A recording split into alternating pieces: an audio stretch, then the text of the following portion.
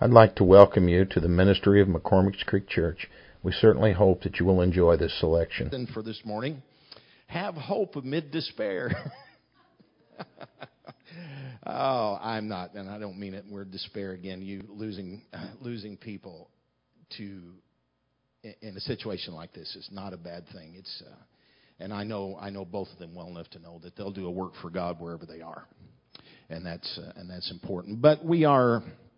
I told my wife this morning, please pray for her. She's got ulcer problems and has been having them for some time. I told her this morning that what I teach this morning, I probably will carry on and preach tonight. Because we are living in a time when we have to have hope. We really have to have hope. Because it's a challenging time. I think that the Bible speaks that God is not the author of confusion, but He's the author of peace. And interestingly, I was going to say this tonight, but I may just say it this morning. The last week or so, and I've not been here, I took some time for myself. Yes, I did do some fishing. I did do some turkey hunting, but primarily I was by myself. And I had Brother Gillespie a couple of weeks ago just made a statement. He said he'd been praying about revival. And revival, first, I want you to hear this part more than anything. There's many different kinds of revival within a church. There's a revival of finances. There's a revival of unity. There's a revival of souls. And we can keep going. We have had and been in, and this hit me while I was gone, because sometimes you focus so much on one thing that you missed what's in front of you. We have had, in the last year, a revival of finances. Unbelievable revival of finances. My wife had insurance people come out this past week.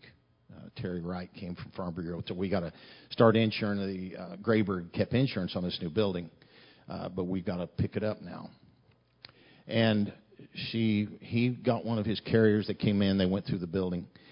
He told my wife. He called my wife and he said, "Your building is worth, if you were to replace it in the shape it's in now, without bathrooms, with the shape it's in now, is worth $475,000.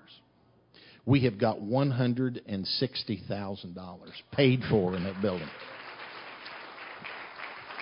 Now that's a revival. That's a revival.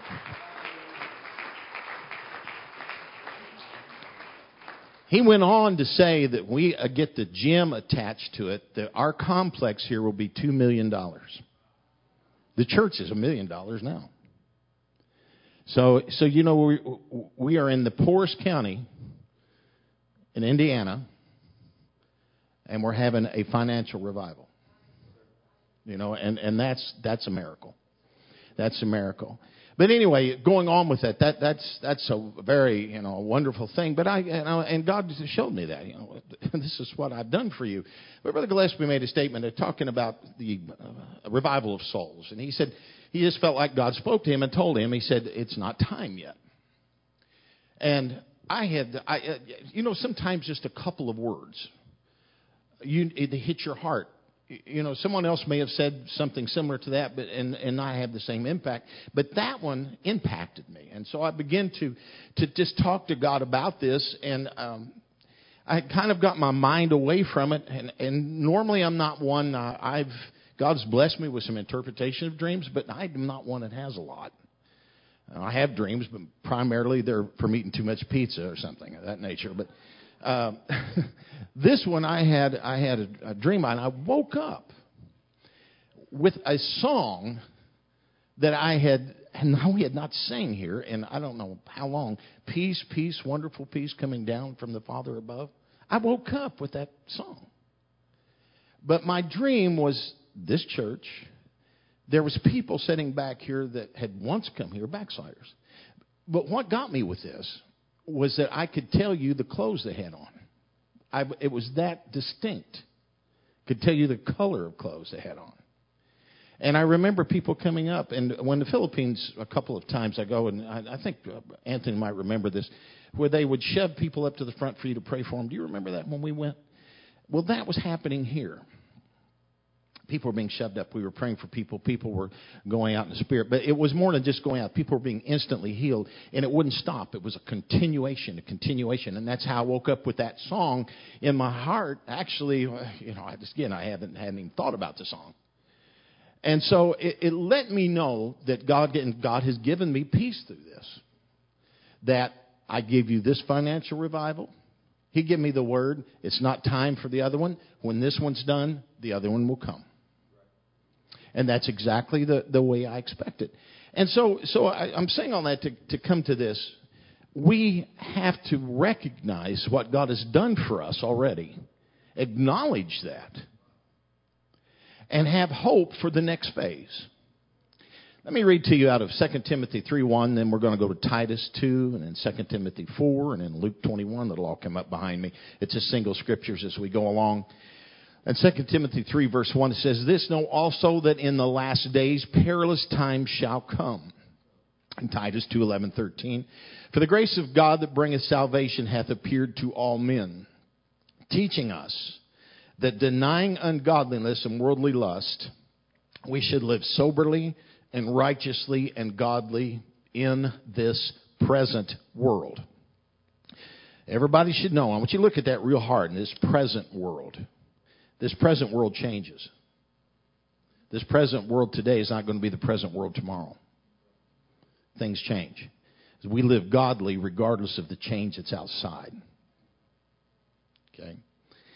So we live godly in our present world, looking for that blessed hope and glorious appearing of the great God and our Savior, Jesus Christ. I always love that. Our great God and our Savior, Jesus Christ.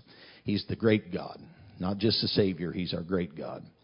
2 Timothy 4, verse 8, "Henceforth there is laid up for me a crown of righteousness, which the Lord, the righteous judge, shall give me at that day, and not to me only, but unto all them also that love his appearing." Luke 21, 9-11, "But when ye shall hear of wars, commotions," now this is a different translation, "commotions, be not terrified, for these things must first come to pass, but the end is not by and by. Then said he unto them, Nation shall rise against nation, kingdom against kingdom, and great earthquakes shall be in diverse different places. Famines and pestilence and fearful sights and great signs shall there be from heaven." Turn and shake somebody's hand. Tell them, "I'm glad you're here this morning." Invite someone next Sunday morning.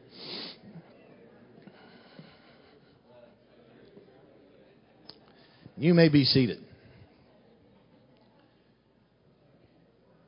One of our apostolic ministers made this statement concerning his 9-year-old son. He said they were traveling down the highway, and he said he had the news on. And he said, of course, and on the news, there were several different negative things came across the news on the radio. And he said when they went to the ads, he turned everything down. And he said his son in the back seat, he said, was playing with a toy airplane. He said, never dreamed that he was even paying any attention. He said, as soon as I turned the volume down, he said, my son said, "Dad, this world's a mess, isn't it?" And he said this simply to say this. We expose our children to one bad thing after the other when it comes to news and even our talk. Do you know that? It's very difficult for us not to talk about the things that are on our minds. And not necessarily, I'm talking about church gossip. I'm talking about just the negative things out in the world, job situations, whatever it may be. We talk about that and we expose our children to that all the time. And it can't help to affect them in some way. Because I can remember 50 years ago, there was disasters then. We all knew that Cuba was going to send a nuclear missile right into the United States. People built bomb shelters because they knew that nuclear holocaust was on the way. Now you don't, and it's still there, but you don't hear much about it now. Now everybody's buying bug out bags, bobs. And you put all your good stuff, because when we have civil war and the Democrats rise up against the Republicans, which I don't see how that could happen because they're anti-gun people, that would be completely out of nature. So that wouldn't really work. But, you know, we got some kind of problem or disaster going on at all times. And there is. And I'm not trying to minimize what's going on, because if you begin to look at it, we see some of the things that's coming. We move from one crisis to the other. And all my life there's been some form of crisis looming. There's been war, famine, climate change, crime, monetary trouble, civil unrest, natural disasters, terrorist attacks, and all kinds of other crises. In the last few years, there's been an increase in the frequency of earthquakes and tsunamis and hurricanes and tornadoes and flooding and drought and all kinds of natural phenomena. There's only one way to find peace in troubled times, and that's this way. According to Isaiah 26:3-4, thou wilt keep him in perfect peace whose mind is stayed on thee, because he trusteth in thee. Trust ye in the Lord forever, for the Lord Jehovah is an everlasting strength. If we're going to make it through this, we got to trust in the Lord regardless of what we see going on around us. Yes, there is natural disasters. And I was talking to my wife yesterday about the bug out business. You know, it was interesting. Rick was talking with me. I said, you can't find a used camper anymore because people are putting all this stuff in campers, and when all the bad things happen, they can hook onto their camper and they can all go 10 million people to the forest, and they're all going to have the problems with them because they're not going to get away from it. They're going to take it with them. But I said that the thing is that these people, this is the only hope they have. Their hope is in what they can do through their own arm of strength. But our hope is in Jesus Christ and Him alone. He's the one that will carry us through. He's the one that will carry us through. You know, we can't agree on the exact timetable of the events of the last days. Most agree that many of the events of the last days are going to be catastrophic, and we know that. And here again, when we get into this kind of thing, I always like to qualify this. I have my own personal belief in the 24th chapter of the book of Matthew being for the Jewish people, and the 25th chapter of the book of Matthew being for the church, the 10 virgins. Okay? Now, that's my personal belief. But I also believe that when you begin to look at the 24th chapter of Matthew, that you can see some of these things beginning to come to pass. God has a way of giving you a preview of what's about to happen in a more horrible manner. And I think the church will have a preview, if you would, of what's going to occur in the last days, and give us the opportunity to get people who know, and understand, have an opportunity for them to get right with God before the rapture of the church. Now, that's how I've always believed, and I believe this 24th chapter, some of the things that we're going to use this morning in there are going to be previews, and some of the things we have already seen happen.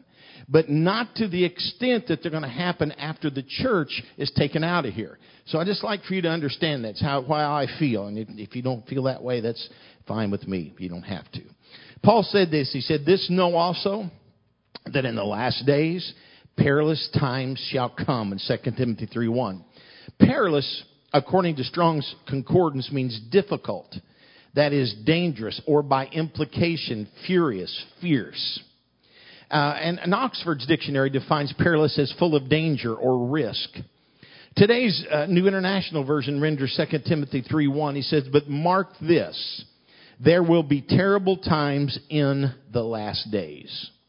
And Jesus warned. Now, these are talking to Timothy, Paul talking to Timothy, and I believe that is talking about our time. And Jesus warned we would hear of wars and rumors of wars. And he said, "Nation shall rise against nation, kingdom against kingdom. And there shall be famines and pestilence and earthquakes in different or diverse places." We have seen the fulfillment of all of these things. But however, we must remember that he said all of this is the beginning of sorrows. That's what takes me to that place. Jesus said this in Matthew 24. He said all of these things are the beginning of sorrows. So it's possible the church will see some of the 24th chapter of Matthew in the beginning, because we're going to be taken out of here. An opportunity. There's nothing that shakes up a child of God more than to see something that they just read in the Scripture occurring the day after you read it in the Scripture.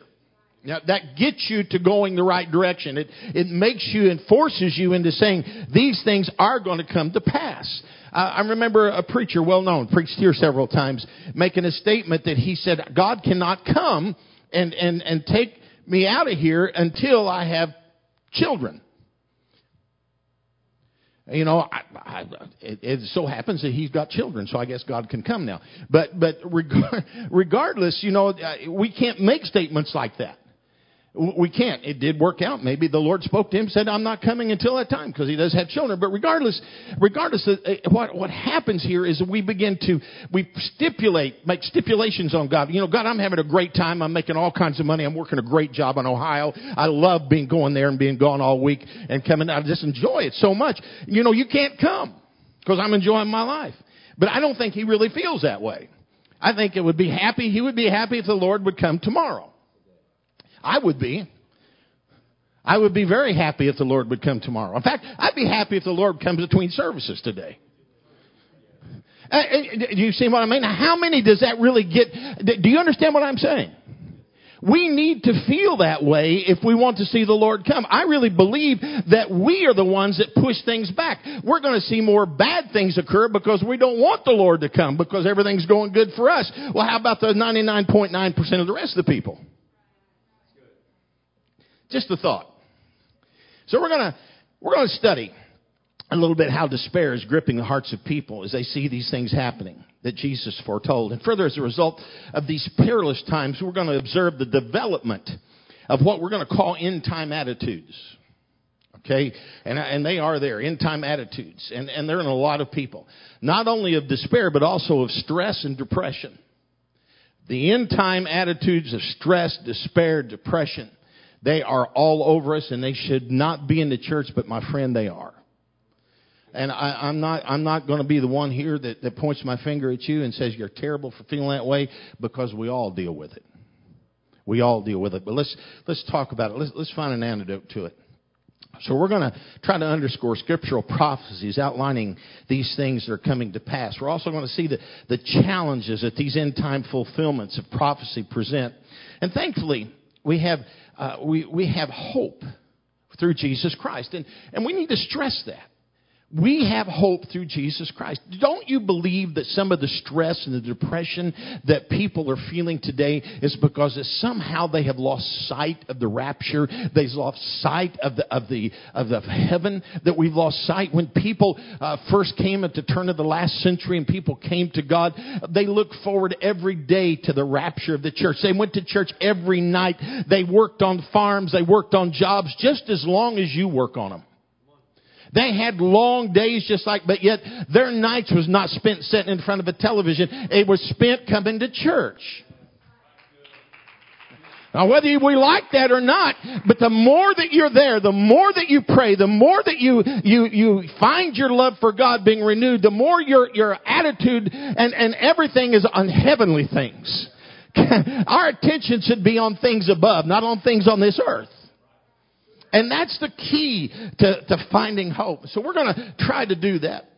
I want this lesson to create in us a stronger resolve to hold to hope in our hearts and that we receive by the Holy Ghost. I receive hope when I received the baptism of the Holy Ghost. I didn't have things going my way when I received the baptism of the Holy Ghost. My family wasn't the best in the world when we received the Holy Ghost. It wasn't at that time. My children were young, but there were just things that I was doing and thinking that I had that I knew that I wasn't right. I knew, and the thing is, I knew how to get right. And thank God he got a hold of my heart. Thank God he got a hold of me to get me in here. And now I've had hope, and I've had hope for over 30 years. And I hope if the Lord tarries, I have this same hope for another 30 years. We need to have hope in spite of this negative attitude that's around us. And there's a lot of it.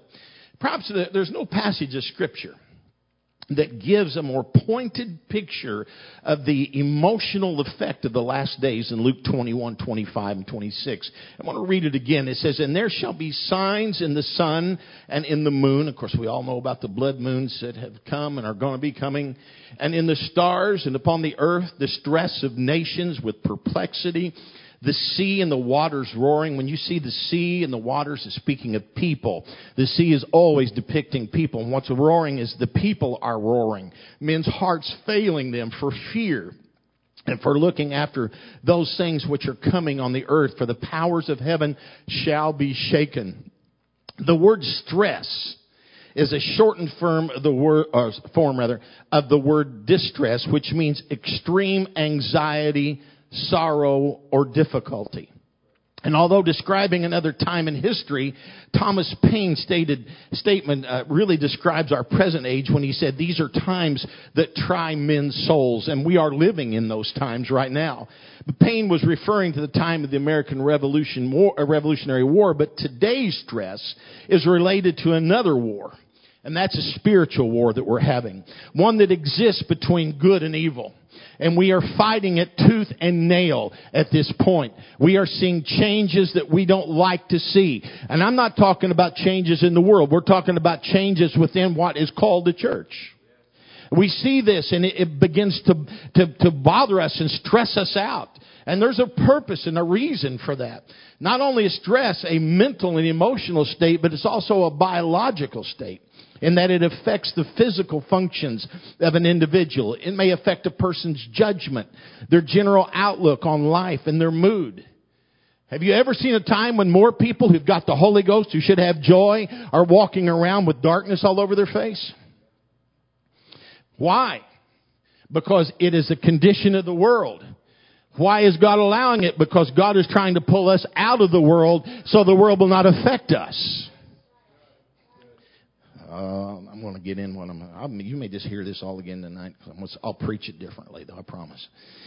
So it's an emotional function. All these functions and others can be, again, affected by conditions of the end times, which Jesus Christ predicted during his ministry on earth. He said this. He said, as he sat upon the Mount of Olives, the disciples came unto him privately, saying, tell us, when shall these things be, and what shall be the sign of the coming of the end of the world? And Jesus answered, and he said unto them, take heed that no man deceive you. For many shall come in my name, saying, I am Christ, and shall deceive many. And ye shall hear of wars and rumors of wars. See that ye be not troubled, for all these things must come to pass, but the end is not yet. For nation shall rise against nation, kingdom against kingdom, and there shall be famines and pestilence and earthquakes in divers places. All these are the beginning of sorrows. Then shall they deliver you up to be afflicted, and shall kill you, and you shall be hated of all nations for my name's sake.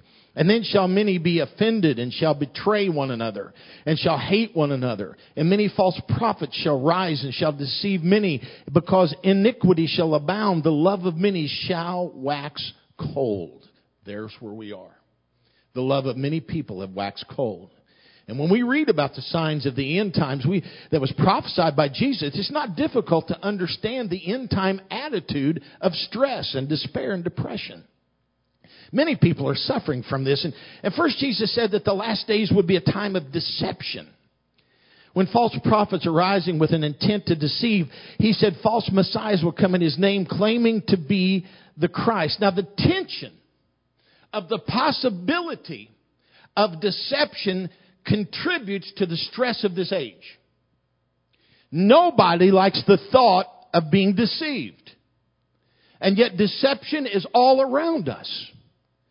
And people that we held close and we held in high esteem, we hear them falling away. And God help, I want to see people restored. And I don't mean to make light of anybody's trouble. But on the other side of it, there's a part of us that says that person deceived me. I thought that if anybody could make it and they did the right thing or preached the right thing or said the right thing, taught the right thing, it would be them. But yet we see those people falling away. And we think, I've been deceived. And before long, you begin to look at everybody who preaches from a pulpit as maybe that person's deceiving me. Maybe they're not telling me right. What is the answer to that stress? There is an answer to that. How is the answer? Anybody, give me a hand. What is the answer to that? The Word of God. It's knowing the Word and knowing that the Word is being preached according to how it's divided. Not pulling something out and making a doctrine out of something that is completely taken out of context. But knowing the Word of God and standing firm on the Word of God and not allowing yourself to be deceived. I remember, and most of you have heard this, I haven't told it for a long time, but the story has stuck with me for years about Calvary Tabernacle. This is before Brother Urshan came there. They had several different preachers, and they had one that came in there. He's I remember his name. I won't say it. I don't know if he's still alive, but I can't believe I remembered it. He came in, and he was actually, that was during the latter rain. It was just our charismatic movement, and he tried to pull all Calvary Tabernacle into believing the latter rain movement, and this guy was up there, one of those good preachers. And Calvary Tabernacle stood firm. The board in that church told him, he said, we are not going to go this way. They had been taught so well in the Word of God that even though this preacher that they put in this position tried to pull them away from truth, they would not budge. Now, you hear what I'm saying? That is a true church. That is a true church when they have got the Word of God so deeply, deeply bedded in their hearts that nothing can pull them away from that truth. Thank God for people who it's not a matter of personalities. Follow me because this is what I want and it's all about me. But it's a matter of what's about the Word of God and about Jesus Christ. That is what we need to stand firmly on, regardless of what we see around us. So the deception. We don't want to be deceived, and we want to avoid it. We have believers are going to be careful to reject false prophets and to avoid wolves and hirelings that would deceive them. They should commit their energies to follow the true under-shepherds who will lead them to follow Jesus Christ alone. We do not have to fear deception if we're allowing God's Spirit and His Word to guide us. Jesus said, and when He putteth forth His own sheep, his own sheep, he goeth before them, and the sheep follow him, for they know his voice. And a stranger will they not follow, but will flee from him, for they know not the voice of a stranger. Jesus also warned about the end times being the time of wars and rumors of wars. And clearly, we live in a day of global conflict that manifests in many parts of the world. World War I was believed to be the war to end all wars, but actually it was a war that precipitated more wars. Jesus prophesied nation shall rise against nation, kingdom against kingdom. Jesus warned of coming famines and pestilence and earthquakes and divers or different places. It is difficult to find accurate statistics because whoever you talk to about these kind of things, when it comes to famines, pestilence, the earthquakes, all these natural disasters, it's difficult. Some people say that we've always had them and they just never was able to keep good records. Other people say that that's not true, that now because they can see these things coming or know that what they are, that there's just a lot more of them than what there ever have been. And really, that's what the Scripture is saying. It's not a matter, there's always been earthquakes, there's always been pestilence, there's always been diseases. But now we see them all the time. All the time. It's always, and I know that the media is able to get us information instantly. I realize that. But still, I don't believe it's ever been like it is now. Maybe that's because there's 6+ billion people on the face of the earth. I'm not sure. But regardless, it's coming to pass. And it is happening. And we are seeing this occur. And personally, the world is made. God made this world to last for a certain period of time. When God created the heavens and the earth, it was created to die. It began to die the instant it was created. And so it's got a limited time. Our world's got a limited warranty. And it's not going to last forever. And we need to know that. So what are you saying? I'm saying that our hope is in Jesus Christ and a world that we have beyond this one. That's my hope. That should be your hope. You know, you begin to see the stress, despair, and depression resulting from the catastrophic conditions listed above and having resulted in a loss of hope among many people. Hopelessness exists in many individuals because of physical world conditions, as such as those that Jesus mentioned, and also because of the present political and economic conditions. I told Ernie this morning, I looked at the paper yesterday. That's the weekend. I just looked at it from a distance. And I seen, the first thing I seen, I can't see very well, and I can see bad things. You know, but this is supposed to be a good thing, and it made me mad. Jobless rate went down in April. 268,000 new jobs has been created. Now, I told Rick, I said, that's a lie. That's a lie. I said, there's always an uptick in jobs in the spring. It's because all the contractors and all the builders and stuff go back to work. It's always the case. Truck drivers go back to work. But it's like, Obama created new jobs. Sorry, I'm not against Obama. He's all right. He didn't create anything. He might think he creates things, but only God creates, because that means building something from nothing. That's what we need right now, because we ain't got anything. We need some creation going on. But it's just a lie. But we keep getting this and say, all right, let's get this and make everybody feel hope in new jobs that's always been there. Another thing they never say is how many of these jobs have benefits? How many of these jobs have retirement? None of them have any of that. But it's a false way of creating hope. If God has blessed us with any kind of work at all, or any kind of money's coming in, we need to thank God for it and believe that He's going to give us something more permanent. That's how our hope is not in what the government can do. Our hope is in what Jesus Christ can do.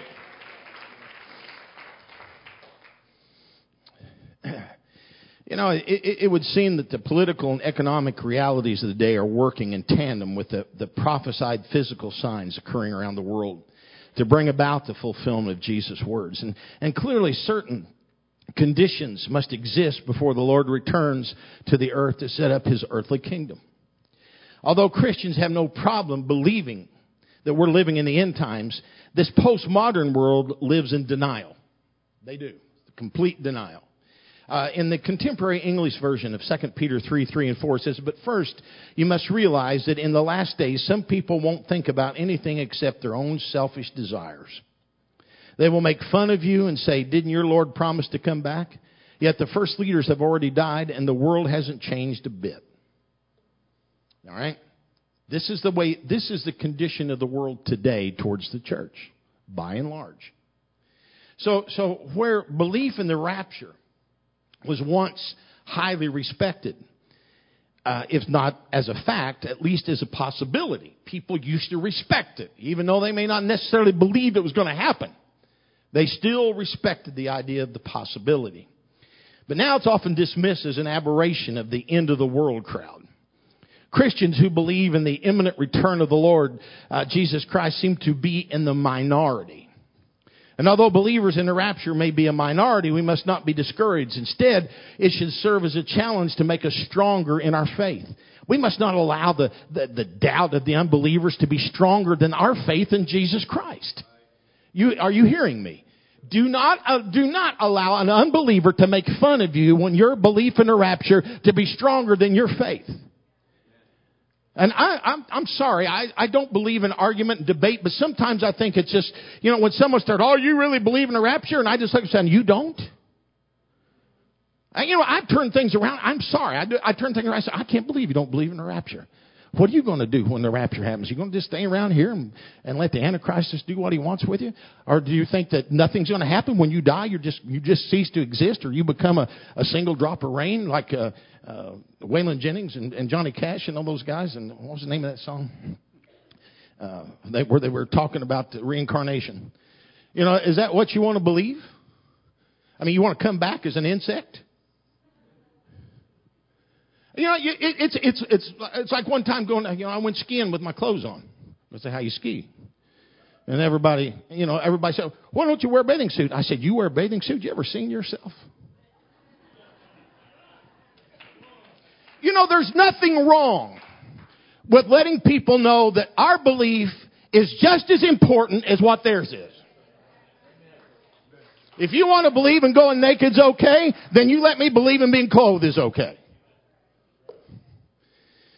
We always have to take backseat and act like that we are, there's something weird about us. Who says what is weird and what's not weird? Who made that determination to begin with? I'm sorry. Haven't preached enough recently. I'm all fired up. You wait till tonight. I'm just getting warmed up. What are you doing sitting back there? I need you up here closer. Listen to him. I need you up here closer. I can't hardly hear you.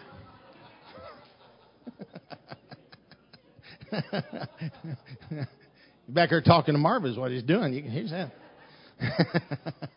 Some Christians grow weak in the faith when they face the opposition of unbelief from others. And some respond as described by Jesus in the parable of the sower in Matthew 13 when he says, "But he that received the seed into stony places, the same as he that heareth the word, and anon with joy receiveth it. Yet hath he not root in himself, but dureth for a while. For when tribulation or persecution ariseth because of the word, by and by he is offended." You know, that is one group of people. You know, I receive it real fast. Man, I believe it. But as soon as I go out, my buddies come around, start making fun of me, I fall away. Whatever happened to people getting a backbone? Whatever happened? When did it become politically incorrect to have a spine? I did this. God did something for me. Why in the world wouldn't I stand up for the goodness of God? I don't have to be mean. I don't have to debate. But I want you to know you're not going to put me down because of what I have and what I believe. There is going to be a rapture of the church. There is heaven. There is hell. Let's look at the antidote here. Let's look at the antidote.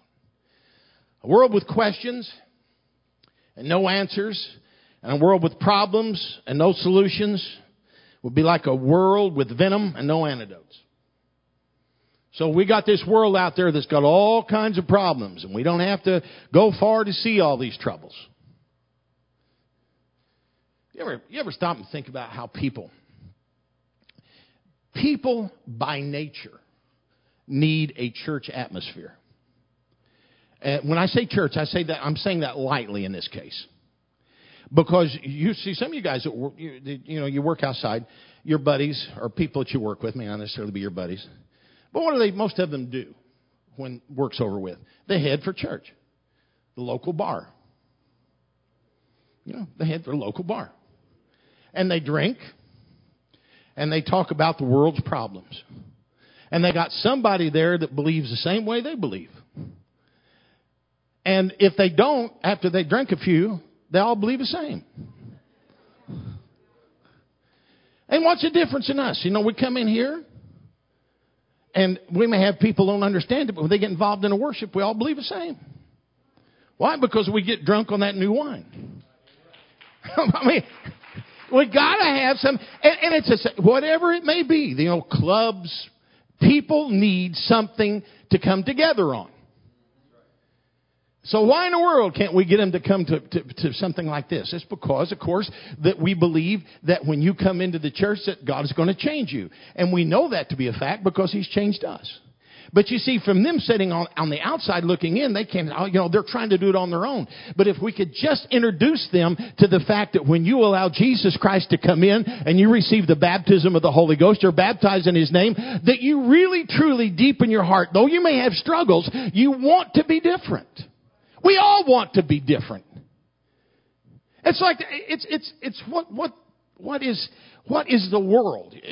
Now everybody got tattoos all over them because they wanted to be different. Now the whole world's got tattoos. They're all the same. And it's the same way back in the 70s. We all wore strange clothing. I wore some really strange stuff. My wife looked good in it. I didn't. So you can't make much out of me anyway, no matter what you do. But regardless, everybody looked the same. We were all teenagers trying to be different, and we wound up all being the same. The one thing this is what gets me. The one thing that always stands is our look. Apostolic. It always is going to be different. No matter what, it's different. Because everybody wants to not look like us, so they all look the same. So they all, they all are just doing the very thing they don't want to do. But we, as God's people, will always be different. Our look will always stand. And people see it in us. Not just the fact that we have the glow of the Holy Ghost, but because we've allowed the Holy Ghost to change us, and we love what we are. We love who we are. And so, I think it was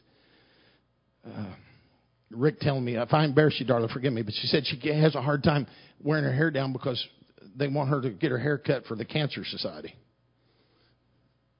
It's a big thing going on. You cut your hair off for, you give it to people who have cancer.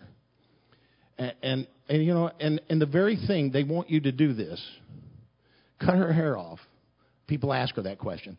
They want her to do this so that some cancer patient can have it. Now, that seems noble. But what about the power of her hair on her head that could cure? You see what I'm saying? The power and the glory of a woman's uncut hair through her prayer can change a situation completely. No, they don't quite get that because everybody wants to do something within their own strength and power to make a difference instead of allowing obedience to touch God and make the situation completely go away. That's just this one. We have an antidote, which is hope. And without that, we have a problem. The rapture is the greatest hope of every Christian. If it were not for this hope, we would suffer the despair unbelievers suffer in this world. And Jesus said, rejoice and be exceedingly glad, for great is your reward in heaven. In Matthew 5:12. We can only enjoy that reward if there is a resurrection of the dead or the rapture of the church. That's the only way we can truly enjoy it. Not every antidote works as designed. And unfortunately, there's not an antidote for every poison and venom in the world. But hope in Christ is an antidote that works every time. I was just studying something the other day and it talked about the black mamba snake of Africa. They used to have, there's two different kinds of those. One is the green mamba, one is the black mamba. But the green mamba, it stays in trees. And a lot of times some of your early hunters, when they would shoot crocodiles at night and they would float down rivers and under the canopy of the jungle, and those green mambas would drop down into the boat and they would have anti-venom packets. But that snake would bite them. Of course, a lot of times it's where it's bitten, but if it's bitten close to the heart, by the time they would unpackage their anti-venom, they'd be dead. They couldn't get to it that quick. And they said that the black mamba, you got about 20 minutes. To get somewhere to get something taken care of. Now, looking at that, how terrible it is.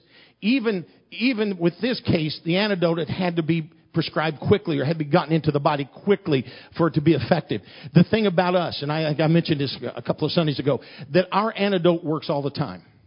And you may walk away from it, and you may be poisoned as you can possibly be, and you may be that way for a month or maybe a year or even 10 years. But our antidote works for you no matter what. You come to God and you give your life to Him, it can be changed and all of your hope can come back, and you can know that Jesus Christ truly is going to do what He said He will do. So it doesn't always work as designed, but ours always works. Ours is never, ever going to not work. Hope is translated from a Greek word that means to anticipate, usually with pleasure. The Oxford Dictionary defines hope as a feeling of expectation, a desire for something to happen.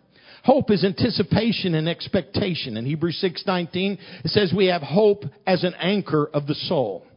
As a metaphor, the concept of anchorage involves connecting to something stable beyond the area of instability. Just give you for an example. If you're going to anchor a boat, if you're on a river, you're going to take and tie that boat to a tree. It's going to anchor to shore. The river's moving, the shore is stable. Or you can drop an anchor to the bottom. You can dig into the mud bottom and it can hold your boat. The river's moving, but the bottom's staying in one place. For us to be stable in a time of despair and anxiety and depression and stress, we have to anchor to something that is not moving with the world. You cannot anchor yourself into this world and expect to get out of stress. And you cannot make a decision. And I'm sorry, folks, but years ago, when I first started pastoring, actually a little bit is right at the time I started pastoring, people still had the job situation. You go to GE and you work there for 25 or 30 years and you had all kinds of good health insurance and you had retirement and you're set up. And it was probably within 10 or 15 years thereabouts after I started that all that started changing. And interestingly enough, I remember preaching way back that some of these things were going to change. I remember it. And that we could not anchor ourselves in GE. We could not anchor ourselves in RCA or Thompson's or any of those places. That we had to anchor ourselves in. Well, we're at that time. Our anchorage, it's really easy for you. I can praise God because everything's going good. I've got this great job making great money, and I'm going to retire next week. And I'm still going to make great money. But now it's not the case. And we don't see that in our future. We don't see it.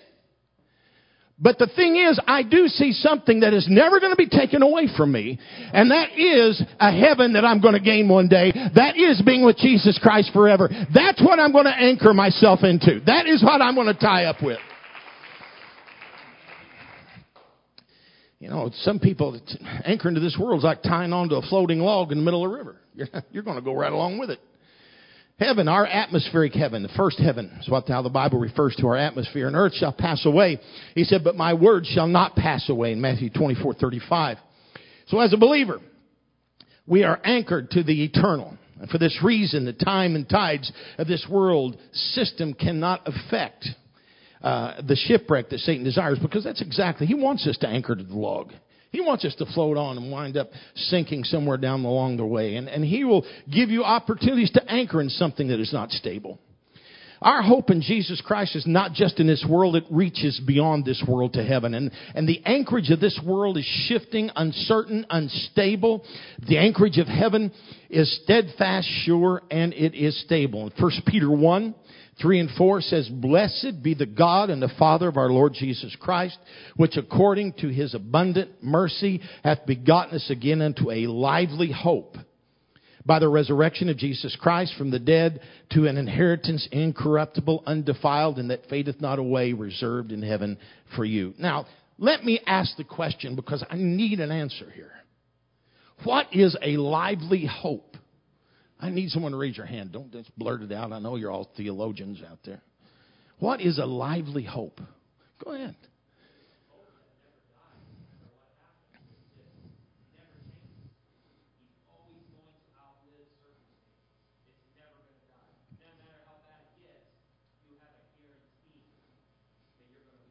It's not something that's dead. That's exactly right.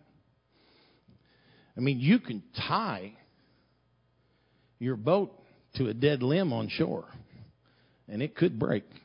But you tie it to a live limb, and it's not going to happen.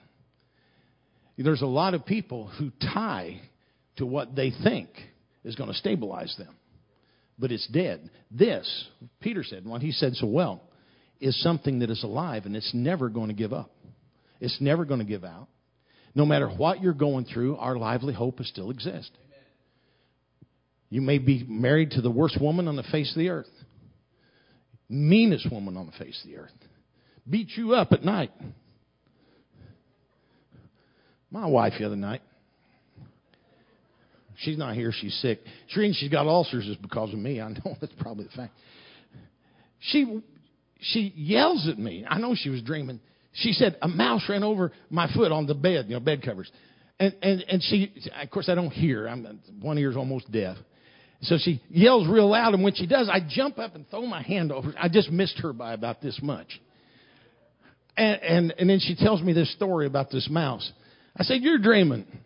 No, I'm not dreaming. She said, I know it was there. So regardless, I got 35 mouse traps sitting in the bedroom. You walk around, no mouse yet. So you can have all kinds of bad things occur. You have mice run over your feet at night in your dreams. You can have all kinds of bad things, but our hope is always alive. And no matter what we endure, it always, always is alive. That is the lively hope that Peter was talking about. And it's a wonderful thing. It's a very one. Christian's hope is based on trust. He has the sovereignty of God. And the sovereignty of God fosters hope because it recognizes God as the supreme ruler of the universe. He has all power to take care of us here and in eternity. And however bleak that situation may look, we're truly trusting God's sovereignty, and we don't need to despair. We all know that Allstate commercial, in good hands, people. Actually, I you use that sometimes in funeral message. They're standing around, and you're in good hands with Allstate, and they got these giant hands out there. You're not in good hands with Allstate. You're not in good hands with any of them. You really aren't. But we are in good hands when we are in Jesus' hands. And that's the one thing that we have to always know. We are in good hands. Peter wrote, he said, who are kept by the power of God through faith unto salvation, ready to be revealed in the last times. The word kept in this verse derives from a compound of two Greek words meaning to be a watcher in advance. That's a great word, kept, to be a watcher in advance. In other words, when God keeps us, it's not just a matter of keeping us after the problem. He knows and keeps us before the problem occurs. Now that may sound rough to us because, all right, if He keeps me before, then why did the problem occur? 9 times out of 10, folks, it's because we live in a world that's full of trouble. And God allows things to happen to us just to disconnect us from that mess. Because when you have true joy in the Holy Ghost, yes, I realize all of us are going to go through hard times and difficulties. When we're in the midst of it, we wonder, oh God, can I make it through? But when you do make it through, and God helps you to get through that, and you don't know whether you would have made it through that without Him or not. You understand what I'm saying? You look at that situation and you think, well, what if God wasn't in my life? You may still be in the midst of something that occurred 20 years ago. But God helped you through this and allowed you to learn by the situation, I'm not going to go there again. If there's anything you can get today, get that. When God lets you go through something and takes you through it and holds you through it, don't put yourself in that same situation again. Because we put ourselves there.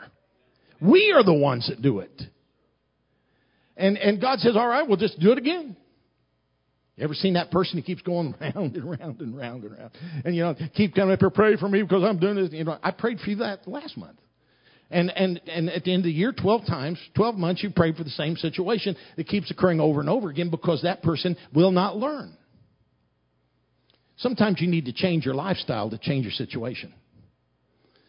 And that's what I think God allows us to do this. He allows us to know and that ahead of time we've got to keep out of some of this mess that we get ourselves into. As confusing as a picture may be to us, God knows exactly what He's doing. And we're only a small part of the total picture. But God sees the whole thing. And because we're only able to view a small part of what God is accomplishing, we often do not understand His actions. But if we will trust His plan, He'll solidify hope in our hearts. It's because we don't see what's going on. In this case with Eldar, I can't for the life of me see why it's going to help us in any way for him to go to Boulder, Colorado and shoot at satellites. I can't see how that's going to help us. But I don't see the whole picture. I see this part of the picture. And I see how much I rely on Him. I'm trying to make him feel guilty. He's hanging. And I see how much I rely on him, how much I rely on Jamie. She's a part of it. I rely on them, but I also know that maybe there is that 1 or 2 people or 20 or 100 people in that area that he can reach that nobody else could reach but the 2 and a vegetarian. And when they contact me and tell me that they're having a home church going on and they're doing great things, I'm going to be a happy person for them. And we are going to be happy for them. Because I said they're not going to be gone forever. I've already got a rhema from God on that. So you just hang on. So, that's we see just that small part. So hope has many positive effects. Hope gives a believer an eternal perspective that sees life positively. And without hope, the unbeliever finds himself echoing the title of a song way back in '69. It was sung by Peggy Lee, and it was, "Is This All There Is?" That's the name of the song. What a fatalistic view. Is this all there is? If my hope, Paul said that. If my hope in Christ was in this world only, I'd be of all men most miserable. So if I just have to go from one battle to the other without a hope of heaven, yeah, I would be miserable. But the thing that takes me through this is I don't know from one second to the next where the Lord's going to sound the trumpet and we're going to be taken out of here. And that hope carries me. And it should carry all of us. Hope allows us to see through the fog of our present dilemma to focus on our eternal future. Romans 5:5 says, "Hope maketh not ashamed, because the love of God is shed abroad in our hearts by the Holy Ghost, which is given unto us." Hope creates an attitude of confidence. When a person anticipates something good happening, it establishes a certain boldness and gives that individual the ability to face the future. Without hope for the future, the person is affected negatively. And that's it. Without our hope in the future, we'd all be negative. But we have a hope in the future. Christ in you, the hope of glory, Colossians 1:27. The ultimate hope of all believers is one day to reach heaven. And as that eternal destination, that's what we're all seeking for. And having the Holy Spirit within now gives us hope of being with Christ during eternity. This living hope enables us to make it through each day as we anticipate eternity. It is somewhat like the working person who is able to make it through the work week because he knows there's the weekend. What helps you get through the week? It's the weekend. It helps you get through it. It's the same way with us. We're getting through this life because we got a weekend coming. We got a weekend coming. Not everyone that hath this hope in him, and every man that hath this hope in him purifieth himself even as he is pure. Hope also purifies believers. There's something about eternal hope that refuses to associate with sin. Anyone who surrenders to God and lives in his will is inoculated with purifying hope. The world may criticize our hope and call it useless. In fact, Karl Marx made this statement. He said, religion is the opium of the people. That's how he thought about it. Well, obviously religion is what's still going on. Karl Marx isn't. The unbeliever does not believe in the validity of the Christian's hope. However, the believer has staked everything on salvation and his hope for eternity. The 17th century French philosopher, this is a great comment right here, Pascal, he proposed that everyone who was skeptical about the existence of God would be wise to go ahead and respond as though there was a God. So what he proposed, he said that if there is a God, you have acted wisely. If there is no God, you have wagered but lost nothing. Thankfully, the true believer is not wagering. We have a real hope. But that's the way he said, why would you want to serve God? If there is not a God, I'm not lost anything. I've lived a good life. People like me. And if there is a God, it's a good thing I did the right thing. Yeah. Now, during this time of stress in our world, hope gives believers assurance and peace. When the world is confused and bewildered by the plethora of problems, the Christian is calmly awaiting the rapture and eternity. That's what I always admired so much in some of the old saints of the past, and even today, some of the older ones that that hope is there, and they just wait patiently for the coming of the Lord, either the rapture of the church or by them going by way of the grave. But they know they have got something that's on the other side. And that is such it's an act of hope is an act of patience. Hope is an act of patience. The Bible actually speaks of it this way. It says, when you get the thing you hope for, it's no longer hope. So hope is something that's always in front of us. When we do finally reach the thing that is hoped for, it's not going to matter because we're going to be a new people, a new body. And we go on, how the Bible says that we will be like angels. It'll neither be male nor female. That when we go to heaven, but we will know. And the Bible says, Paul spoke, he said, I'll be known even as I'm known. I've always believed what that was speaking of was the sense of Paul and recognizing people as brothers and sisters. Or actually, there would be no sisters and brothers. It'll be something completely different. And for me to try to explain how it's going to be, we're going to recognize each other as a fellow child of God, is how we're going to recognize each other.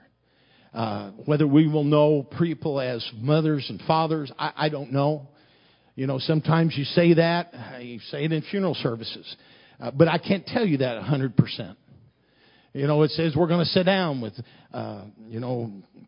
Peter and Paul, and we're going to sit down at a table with them. But will we know them? Will we know them as that? Or will we just know each other as a fact that, again, we are a child of God? Our minds are not going to be the way they are right now. It's completely different. And it's a wonderful thought. That's the hope. Be honest with you, I wouldn't mind getting out of this mind. I got a lot of thoughts I don't like. I got a lot of memories that's good. Now I got some memories that's not so good. And everybody in here knows exactly what I'm talking about. So, just to go there. And I suppose anticipating seeing people that we know have gone on before, there's nothing wrong with that. I don't believe, because I have not seen nor ear heard nor has entered into the heart of men the thing that God hath prepared for them that love Him. So we can't really understand it completely. we can only understand one thing. Jesus is our hope. Stand with me.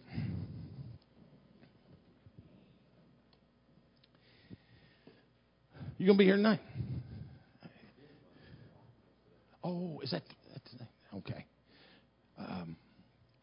All right. Well, I just wondered. Come tonight early to pray. Come early to pray. Men downstairs, women upstairs. Let's break it. But come early to pray. Let's get everything right for the service tonight. Let's get everything right.